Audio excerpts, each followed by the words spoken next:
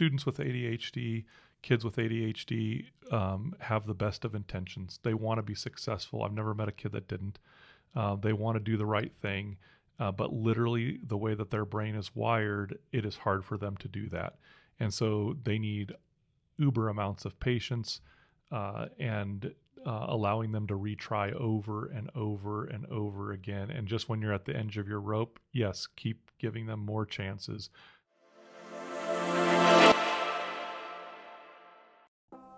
Welcome to the Individual Matters Podcast. I'm Andrew Caton. Today, I'm joined in the studio by Josh Gudat. Josh is a middle school social studies teacher with over 20 years experience in the classroom. He and his wife, Dion, who is also a teacher, co-own Essentials in Learning, a tutoring and ADHD coaching business in Grand Junction. Today, Josh is going to talk with us about ADHD in the classroom, what it looks like from a teacher's perspective, how he uses structure in his classroom and works with students to help them understand and build their skills, and he'll also offer some thoughts for parents and teachers. At the end of our conversation, I'll talk about the upcoming Learning About Learning Parent Symposium that Josh and his wife are teaming up with us at Individual Matters to deliver in Grand Junction on February 24th. This is for parents who are interested in learning about ADHD and executive functioning and what they can do to help their students. Okay, let's get back to the conversation with Josh. Well, thank you for being here, Josh. I'm really excited about this conversation. Just right out of the gates, what thoughts do you have for parents and teachers and ADHD? What do they need to know? So I would say, like, as a parent, I would want to become informed about ADHD. I know that a lot of times when a kiddo is diagnosed with ADHD, we know he has it or she has it, but we don't really understand what that means. I mean, we kind of hear stereotypes and things like that. And so I just think becoming knowledgeable about ADHD, so you know what are the executive functioning deficits or executive functioning delays that the kiddo has, I think I would start there. And then from there, we can start to look at things like getting your kiddo a 504, that will allow accommodations to be made in the classroom. Many teachers will make these accommodations anyway, but the 504 guarantees those accommodations and gives you some recourse if they're not being followed so that you can support your kiddo. Okay. From the teacher side of things, how does that 504 process work early on from your perspective? From a teacher perspective, we get a list of kiddos that have 504s. At the beginning of the year, the 504 will have their accommodations. We review those and make sure we know what those accommodations are, as the school year progresses. Generally, you'll have one 504 meeting a year to kind of revisit it, make sure that the accommodations are still working for the kiddo, and usually teachers are a part of that process as well. We were talking a little bit about your perspectives about specific accommodations and the ones that you found seem to work really well and integrate into the classroom. Can you talk a little bit about those? Yeah, I mean, I think one of the things that I see a lot on accommodations is extra time. I think that's just kind of a generic thing that people put on IEPs as well as 504s. And for the ADHD kiddo, I think that's not a real great accommodation because a lot of ADHD kiddos don't have a good sense of time, the passage of time. And so giving them extra time means they're going to waste extra time and still not get it done. And so I think knowing about ADHD, I know that, chunking assignments, chunking assessments is a better strategy where, a teacher will tell if they have 25 math problems on this assessment, a teacher will say, okay, do these 5 math problems and then come and see me. And then when the kiddo comes, you can give them a little bit of feedback. Hey, nice job. And then give them 5 more to do. And that's going to be a lot better of accommodation for an ADHD kiddo because they need that frequent feedback and small chunks of things. That makes sense versus open-ended assignment dates. And because I guess if they're struggling to manage time and time awareness, that's not maybe doing them the best service. Correct. To just have these open-ended due dates and those kinds of things. Correct. And that chunking can even be like long-term projects, giving them a piece of the project and saying, get it done by this time. and then kind of keep giving them pieces until they're done. That's going to kind of scaffold them into the executive functioning that they need of planning, organization, and to help them be more successful. Do you feel like even without the 504, with all of your experience, you're probably pretty quick to identify ADHD-like symptoms and behaviors? Are there any other techniques that you use? Is it a global approach in your classroom, or do you kind of go student by student and figure out what works? I mean, the gold standard of teaching is to differentiate for each kid in your class and to make sure that you're meeting their needs with whatever, symptoms they're displaying. I'm not perfect at that for sure. I'm still growing even after 20 whatever years.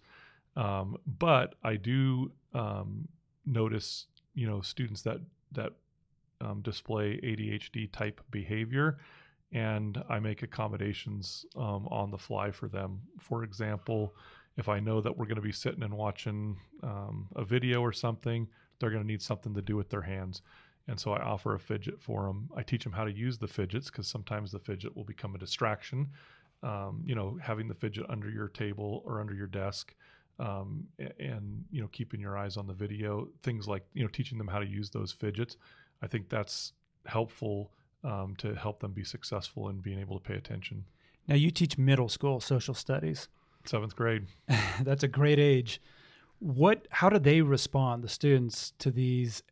Because you're not only using strategies, you're explaining to them why you're doing it. So for kiddos that are coming in with a 504, how knowledgeable, self-aware are they of ADHD and what they need to do? And how does that work? That's a great question. I would say most of the kiddos that I work with, both at Essentials in Learning and at Orchard Mesa Middle School, are not they know they have ADHD, but they're not aware of what exactly does that mean. And a lot of times they just go to the I'm hyper and can't focus. And ADHD is a delay in executive functioning. And there's a lot of executive functioning skills there that they might not be aware of that they struggle with. So I think that me kind of training them on that is part of or making them self-aware is part of the goal that I have. I can think of one kiddo that I had in class who I did get a 504 for him, and I kind of reviewed it and knew that he had that. And so I just kind of met with him near the beginning of the school year and kind of front loaded him with, I know I'm going to need to redirect you a lot. I don't want you to take that as being you're in trouble. Just kind of explain to him that you'll need that. We kind of came up with a system that he wanted for the redirects. And it's been reasonably successful. We've had to revisit that a couple times throughout the year, but it's been reasonably successful, not making him feel bad, not making it super noticeable around the class. And I think that has helped him to be more successful. Your students are familiar with the term ADHD. It's pretty common. Are they? It gets thrown around a lot for sure. Yeah. Are they pretty respectful and of other kids that have ADHD? Is there any stigma attached to it, or is this a private conversation, or how does that all work? It's a private conversation. Usually, after class real quick, I'll pull them aside or something. But I do think there is a stigma. I don't think that kids kind of use the term ADHD, but they just know, hey, that kid, blurts a lot in class, or, throws things, or is always, destroying pencils, or, I think they know those kids. And I do think, there's some eye rolls, there's some, there is some stigma attached to it, but I wouldn't say they label it like ADHD. Mm-hmm. It's just that kid. Is there a certain presentation of ADHD? You talked about hyperactivity, which most people are probably most familiar with. Is there a style or presentation that can be more disruptive in the classroom versus another? I mean, there's the inattentive type who probably don't cause problems for the other students, but internally still struggle they're not... to complete tasks, still struggle to chunk long-term assignments, still struggle with all those executive functioning skills for sure. Okay.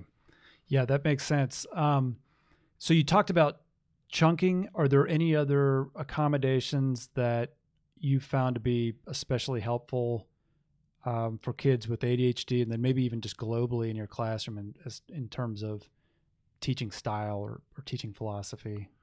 I mean, I think that every kid you'd have to review and see what that kid needs, because ultimately they're all human beings with different needs.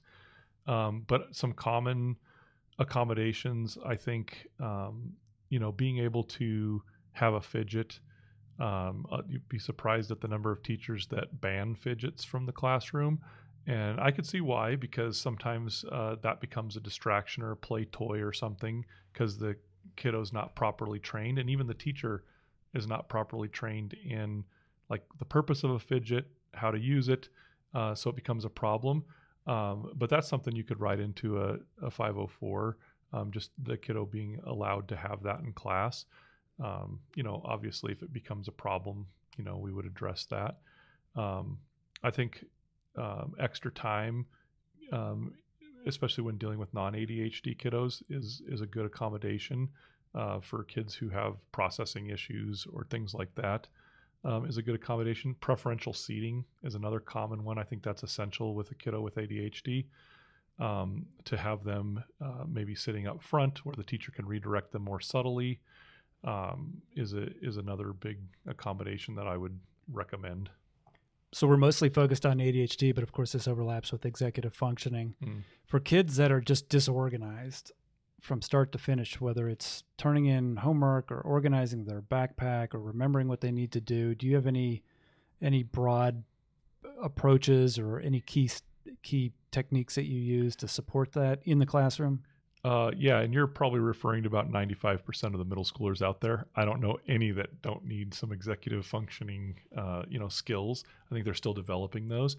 One thing I like is, and it's an executive functioning skill in and of itself, is metacognition. Like, help them to think about their learning, to think about their thinking, why we do things, to kind of make them aware of that.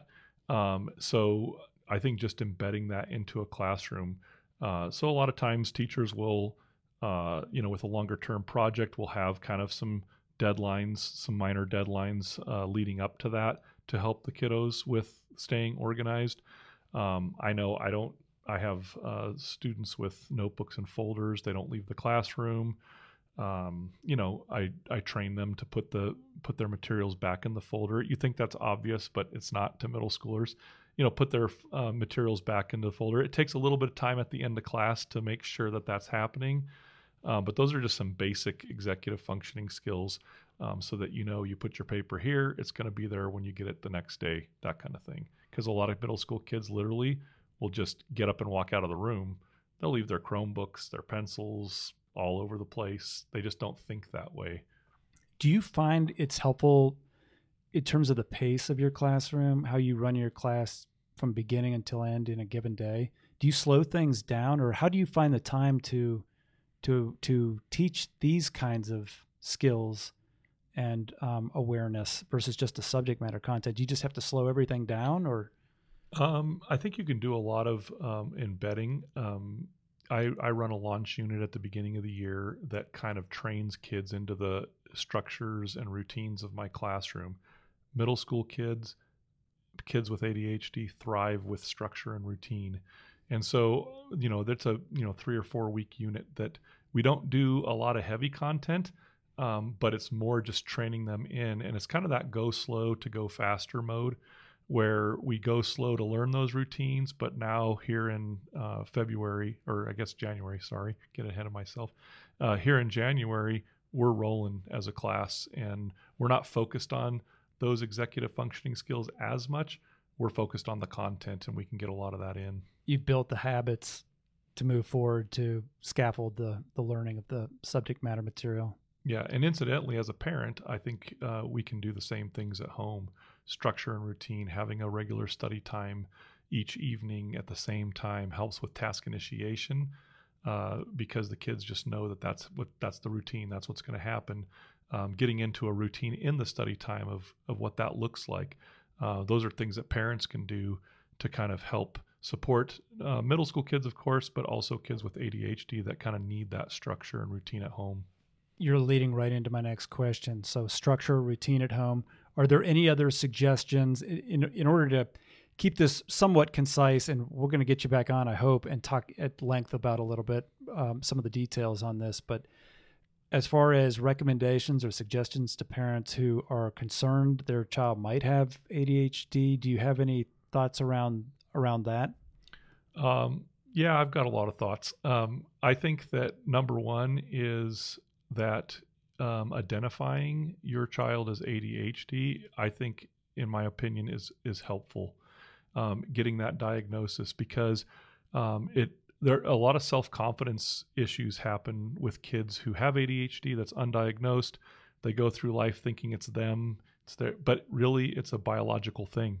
And getting that diagnosis helps them to realize that my brain works differently than other people's brains, and I need some strategies to manage that so that I can be successful. So I think getting that diagnosis is important. And then the medication issue, I know, is a huge controversial thing, but I would say if the kid needs medication, then to have them take it. We have a lot of parents that, doctors are recommending medication and the parents refuse, and that just sets the child up for not being very successful. You're extremely knowledgeable about this, and it's clear that you are able to build really good rapport with your students as well. I know that's probably a key component of working with them. Do you have any tips for working with ADHD type students in terms of building rapport? Because as you'd mentioned, with the hyperactivity and some of the other things going on, that kind of behavior can be stressful for a teacher in a classroom. Do you have any just real general tips for teaching or parenting or anybody who's working with kids with ADHD? I could say it in one word: patience. I think, students with ADHD, kids with ADHD have the best of intentions. They want to be successful. I've never met a kid that didn't. They want to do the right thing, but literally the way that their brain is wired, it is hard for them to do that. And so they need uber amounts of patience and allowing them to retry over and over and over again. And just when you're at the edge of your rope, yes, keep giving them more chances. I do think ADHD coaching works. I think that's can help them, setting up structures and routines, like doing all of those pieces as well. But patience is the key. That's a perfect summary. Is there anything else you want to share? I think, we could talk about this for a long time, but I think, that gets us started. Absolutely. Let's make that happen sometime. We'll get you back on, talk at more length about some of these, but thanks for sharing with us today. Sounds good. If you're interested in learning more about Josh and Dion and the tutoring and ADHD services offered through Essentials in Learning, you can go to their website, essentialsinlearning.com. They recruit only the most qualified, highly trained, and motivated educators that have years of experience, can build a relationship with your child, and teach them strategies that ensure exceptional results. Also, as I mentioned at the start of this episode, Josh and his wife are teaming up with us at Individual Matters to deliver our 2024 Learning About Learning Symposium for parents. This year's topic is Building Executive Function Skills for Successful Learning. What can we do as parents? This will take place February 24th from 9 to 2 at the Individual Matters building in Grand Junction. It'll be an interactive workshop with simulations, panel discussions, small group practice, reflection, and application of new skills. We're really excited about this. It's going to be a lot of fun, and you'll learn a lot. You can register at individualmatters.org by clicking on the Register Here link. Seats are limited, so don't wait to sign up. That's it from us today. As always, you can find more information as well as resources on our website, individualmatters.org. We hope you'll join us at the next podcast, where we'll continue to explore topics around successful living, learning and education, and child development, and share ways to help you live a more positive and fulfilling life. The preceding information is not intended to provide or serve as medical, clinical, or educational advice. Individual Matters is not responsible for the accuracy of guest statements. All information should be validated independently.